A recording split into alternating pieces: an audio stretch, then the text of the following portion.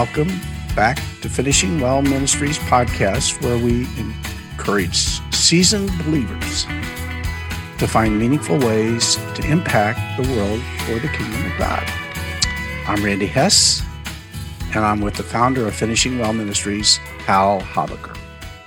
Good morning, Hal. Good morning, Randy. It's great to be with you again. I love being with you, by the way. Thank you. You've been a friend of mine for years, and I love hanging out with you in this new project. This is hanging out, that's for sure. This morning, Randy, I want to explore something with you. You have been a great encouragement to me in thinking about this mission of Finishing Well Ministries. What is God's mission for us in our latter years, once we retire or even start thinking about retirement? God's mission for us only improves and deepens the longer we live. We explored that in the last podcast. Why is Finishing Well Ministries here, and what is our purpose, and what does God want to do in our lives as we age and retire? What is next in his mission for us? And he does have a mission for us.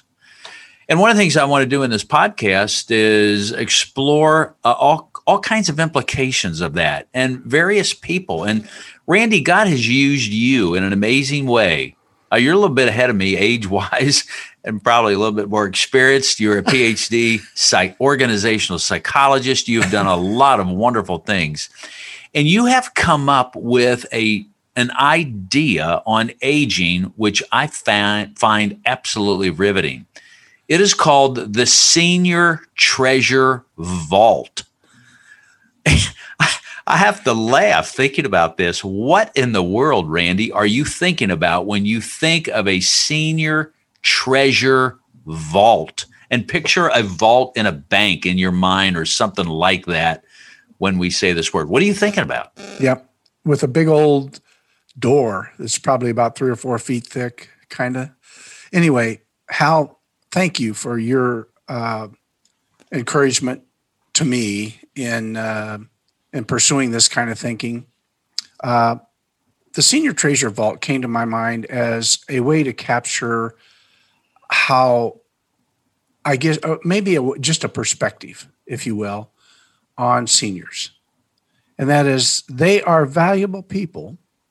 Because I'm one of them, I happen to think I'm valuable. But anyway, I think all of them are valuable. But I think they're valuable people stuck in a nice, meaningless existence, which I'm calling a vault. Who are they specifically? Well, we're talking about what I would just say, maybe flippantly, the vault people who are senior retired Americans over 65. So you're talking about people who are retired, maybe people who have a sense that they haven't discovered or lost their sense of mission. Why do you think of them as vaulted people? I guess for several reasons, but one of the key reasons is that they are valuable. I think they're valuable to themselves. I think they're valuable to their families. I think they're valuable to our country, but they're secured away like they're in a vault. Wow. Well, why are they stuck in this vault? Well, they're stuck there because our society kind of wants them and keeps them in a vault condition. So you think there is this intentional vaulting of older people in a sense where we kind of shelve older people and they get stuck there? Yes, well, and I don't think it's a intentionally negative thing at all. I think that people are vaulting them, if you will, to protect them. In their minds, some families are, some junior people in the family are doing that. Not that they're intending to lock them away somewhere. They're just kind of vaulting them to protect them. Where do you think these vaulted people would really like to be? Well, as they think about things, no matter where they're living, if they're living in their own home, if they're living in a assisted living facility, wherever they're living, I think they understand that other people in their family love them and all that. I do believe they feel that way. So they accept the vault. But And they what's wrong with long, that? yeah, there's nothing wrong with that. But they long for more, Hal. I think they long for more. And that's why it's sort of being locked away. They Well, go as ahead, Randy. valuable assets, I guess to answer your question differently, what's wrong with it is they are squandered. Well, they don't use what God has wired into their lives in a sense, do they? No, they're perceived as retired, right? So there is not a general perception, if you will, that even if I understood what the vault meant, and if I believed that there is a vault that is out there that is kind of perceptual, if you will, even if I knew all that, I wouldn't necessarily think anything about it. So what? So what we have with vault people in my book, Hal, is these are actually great resources waiting to be tapped. The sad challenge in our country, and it is sad to me, is we have over 50 million people in the United States who are totally underutilized for their capabilities to make differences in other people's lives and to help other people. So you think they should be out of the vault and doing something, making a difference, and you think they really want to do that? I do. Yes, they're mostly retired, of course, but being retired, again, doesn't mean I have to be stored away and preserved like I'm in a vault. They maybe some feel that working in a job, for example, could get them where they want to go, and they continue working even in their 70s and 80s, so to speak, at some sort of work that they think is going to keep meaning for them. And for some it does, but that's really not the point of the vault that I'm trying to make. So this is a sad challenge in many ways. It is. They are mostly wasting away in meaningless capacities and roles in terms of their impact on other people. Well, that's nuts in some ways. Why would we vault those people away? And on the other hand, isn't retirement supposed to be nice? Keep it safe. Do what we want to do. It is and it isn't nuts, okay? It's not necessarily nuts. Most seniors, even when they're comfortable, even when they're secure, even when they're loved, seek a deeper purpose in living out their lives, kind of for a sense of a legacy. But isn't that nice in a way, providing for your family and just kind of sitting back and loving people? Who says I need to be in a mission? Well, I guess if you're talking about aging, and if you're talking about I provided for my family, I think I provided pretty well for them. That is my legacy. Yeah, it nobody's taking that away from anybody. That's certainly a noble purpose and it's a good goal, but it's a little bit weak in my book in satisfying the needs for a larger purpose or cause in life. But what if I said, Randy, I'm happy doing what I'm doing. I don't need a sense of mission. I've poured my life into my company, my church, whatever, I'm finished. Isn't that okay? Well, they are people who feel that comfort is important to them with no stress behind it. They want to be comfortable with no stress, and they may be. But there is a pent-up need. Again, my view of them is there's a pent-up need for more. They want to help others, and they need that. They need to see what they can do for other people. But there are things that are stopping them. There's two key snags, Hal. There's the societal, cultural, if you will, limitation I'm talking about. But there's another snag that is crazy, but it's there. It's called, and I call it self-sabotage. Self-sabotage? What's that? Well, you know, seniors have kind of earned a certain perch in our society and in life where they have the time and they have the freedom to do just about whatever they want.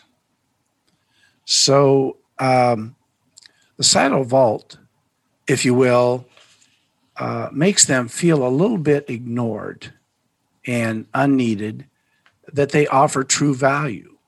So when they begin to feel that I don't need to be worrying about anything, I don't need to be doing anything, I don't need to be getting involved in anything except my own world, my own thinking, my own life. Why try? Why try? But don't they take care of each other? Isn't that a just cause in it by itself? Just Yeah, keep some caring do, for each some, other. but some not. But yes, it is. But not all people do that. Caring for others can be a really meaningful part of someone's life. Someone in your family, someone that's a friend, but it only fulfills somehow. It doesn't fulfill the vast majority of people out there. So talk about that. What else is there that you might have in mind for these vaulted people and getting them out, getting us out? Well, I just think again that as you consider seniors, they want to be, just my opinion, better utilized. They want to use their strengths as they think about their strengths to impact other people well. And helping an ill family member, maybe helping others who are ill, might do some of that. It could do it for some. It could give them a sense of meaning for their lives by helping the person they're helping. So what else could they do? What if they said, we're done contributing. We're doing just these things we've talked about. What else is there? Well, our culture certainly says that, there isn't anything else that they can do, and most believe that. That contributes to the self-sabotage that they are undertaking, and it's just a huge lie for them. A lie? How can that be? Well, that view falsifies the vision of God created for them in their senior years that you, Hal, have opened my eyes up to and have opened up the eyes of quite a few other people. Well, tell me more about that. What in the world does that mean? Well, crazy as it sounds, God wants seniors to step up, not step sideways, not step back, not step down, step up to finish well in their lives and in an encouraging way to step up. But, now they're so comfortably stored or stashed away in this so-called vault. Yes. Why change that? Yes. Well, but they have to. They will break out. It's going to happen, Hal. They yearn to be utilized. We just need to help them see how they can, how they're in this, perhaps you might even call it a loving vault. It is loving. Families love their seniors. People in church often love the senior folks, but if you're vaulty, if you will, if you're in that category, it almost feels like you can't be touched. It almost feels like I'd rather see you on display, like you're in a zoo and left alone. Wow. Randy, you have some real insight into this. I mean, I can tell God has helped you to think this thing through, this vault-like experience. What are some pictures of it? What's it like to be a vaulted person? In one sense, are we stored away? And can you give me a couple illustrations of that? Well, I'll try. But again, we're talking about people. So finding some other kind of illustration of this, of people, they're not in jail, as I said earlier. They're not in jail. They're not locked, but they are placed away, so to speak, for their own protection and not expected to do anything for anybody. So that's part of being in a vault. But in a sense, it's kind of like a plane stored in a plane boneyard. I don't know how many of you have been able to travel to the desert in Arizona or New Mexico, where you have all these airplanes sitting out on the sand, just sitting. These are planes that still look good from the air. They still look fine. They look almost new. They're well maintained,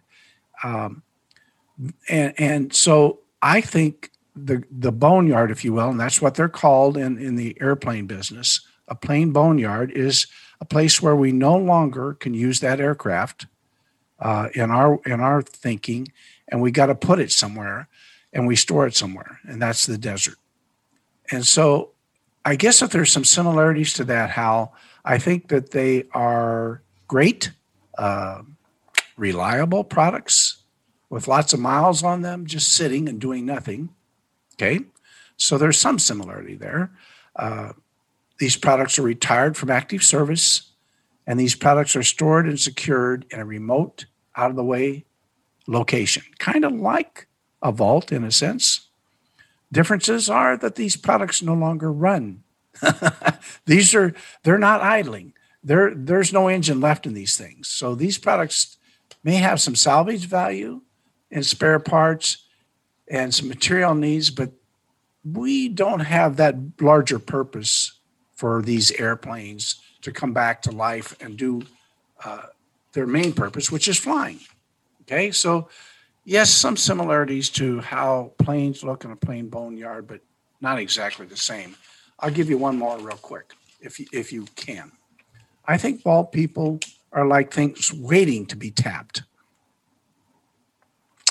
but they're not tapped yet. So in a sense, a vault person could be like a mothballed ship in a shipyard. Sadly, most mothball ships just sit in docks, waiting to be dismantled for scrap. But you know what? Vault people are different from that in the sense that they are not content with a mothballed existence in my mind. They're not interested in or satisfied with or being fulfilled by waiting around, wasting away, and idly waiting for the end. I think they want more and are hoping for more. And as they kind of move into a finishing well track, they are actively seeking more. If they move into that track, Hal, if they are intrigued by what you're saying, if they grab it and they begin to learn what it means for them and how it could be a difference maker. So these people we're talking about, are people that God says in a way, I'm not finished with you. You may feel like you're finished, or your society may feel like you're finished, but you have no business thinking of yourself as being mothballed or shelved. I have a purpose for you. I have a mission for you. I've poured into your life for all these years, and you have incredible things to offer people. And what you want to do is see people awakened, open the door of that vault, as it were, get those planes out of the boneyard, the ships out of the mothballs, and say, hey, we got a purpose in our lives. We want to keep moving out for God. He has something to do in our lives. That's what you're saying? That's what I'm saying. It makes me think, again, we referred in the last podcast to the kinds of people that God uses. Here's Moses, between 80 and 120. Here's Joshua, 80 plus. He dies as 110. And he says, choose for yourselves this day whom you will serve. Will you serve God, or will you serve yourself and be mothballed? Here's Joshua living out his final years. And I love Joseph in Genesis 50. He's 110 and he's ready to die. And he is offering his grown children, Ephraim and Manasseh, and his grandchildren and his great-grandchildren and his great-grandchildren, a vision of hope in their future for what God has for them. Exactly. I would wish that every older person would have that vision for being used of God in some specific way to encourage others and give back to them. That's it, Hal. It's a mental state to be in the vault. It's a mental state. It's not a physical one. And that mental state is, I don't need to do anything. I'm done. It's not a spiritual state, as I hear you. I mean, God has a purpose for your life. And I think of Romans 12, where Paul says, don't be conformed to this world. And if the world says you're finished, don't. You're not finished. That's it.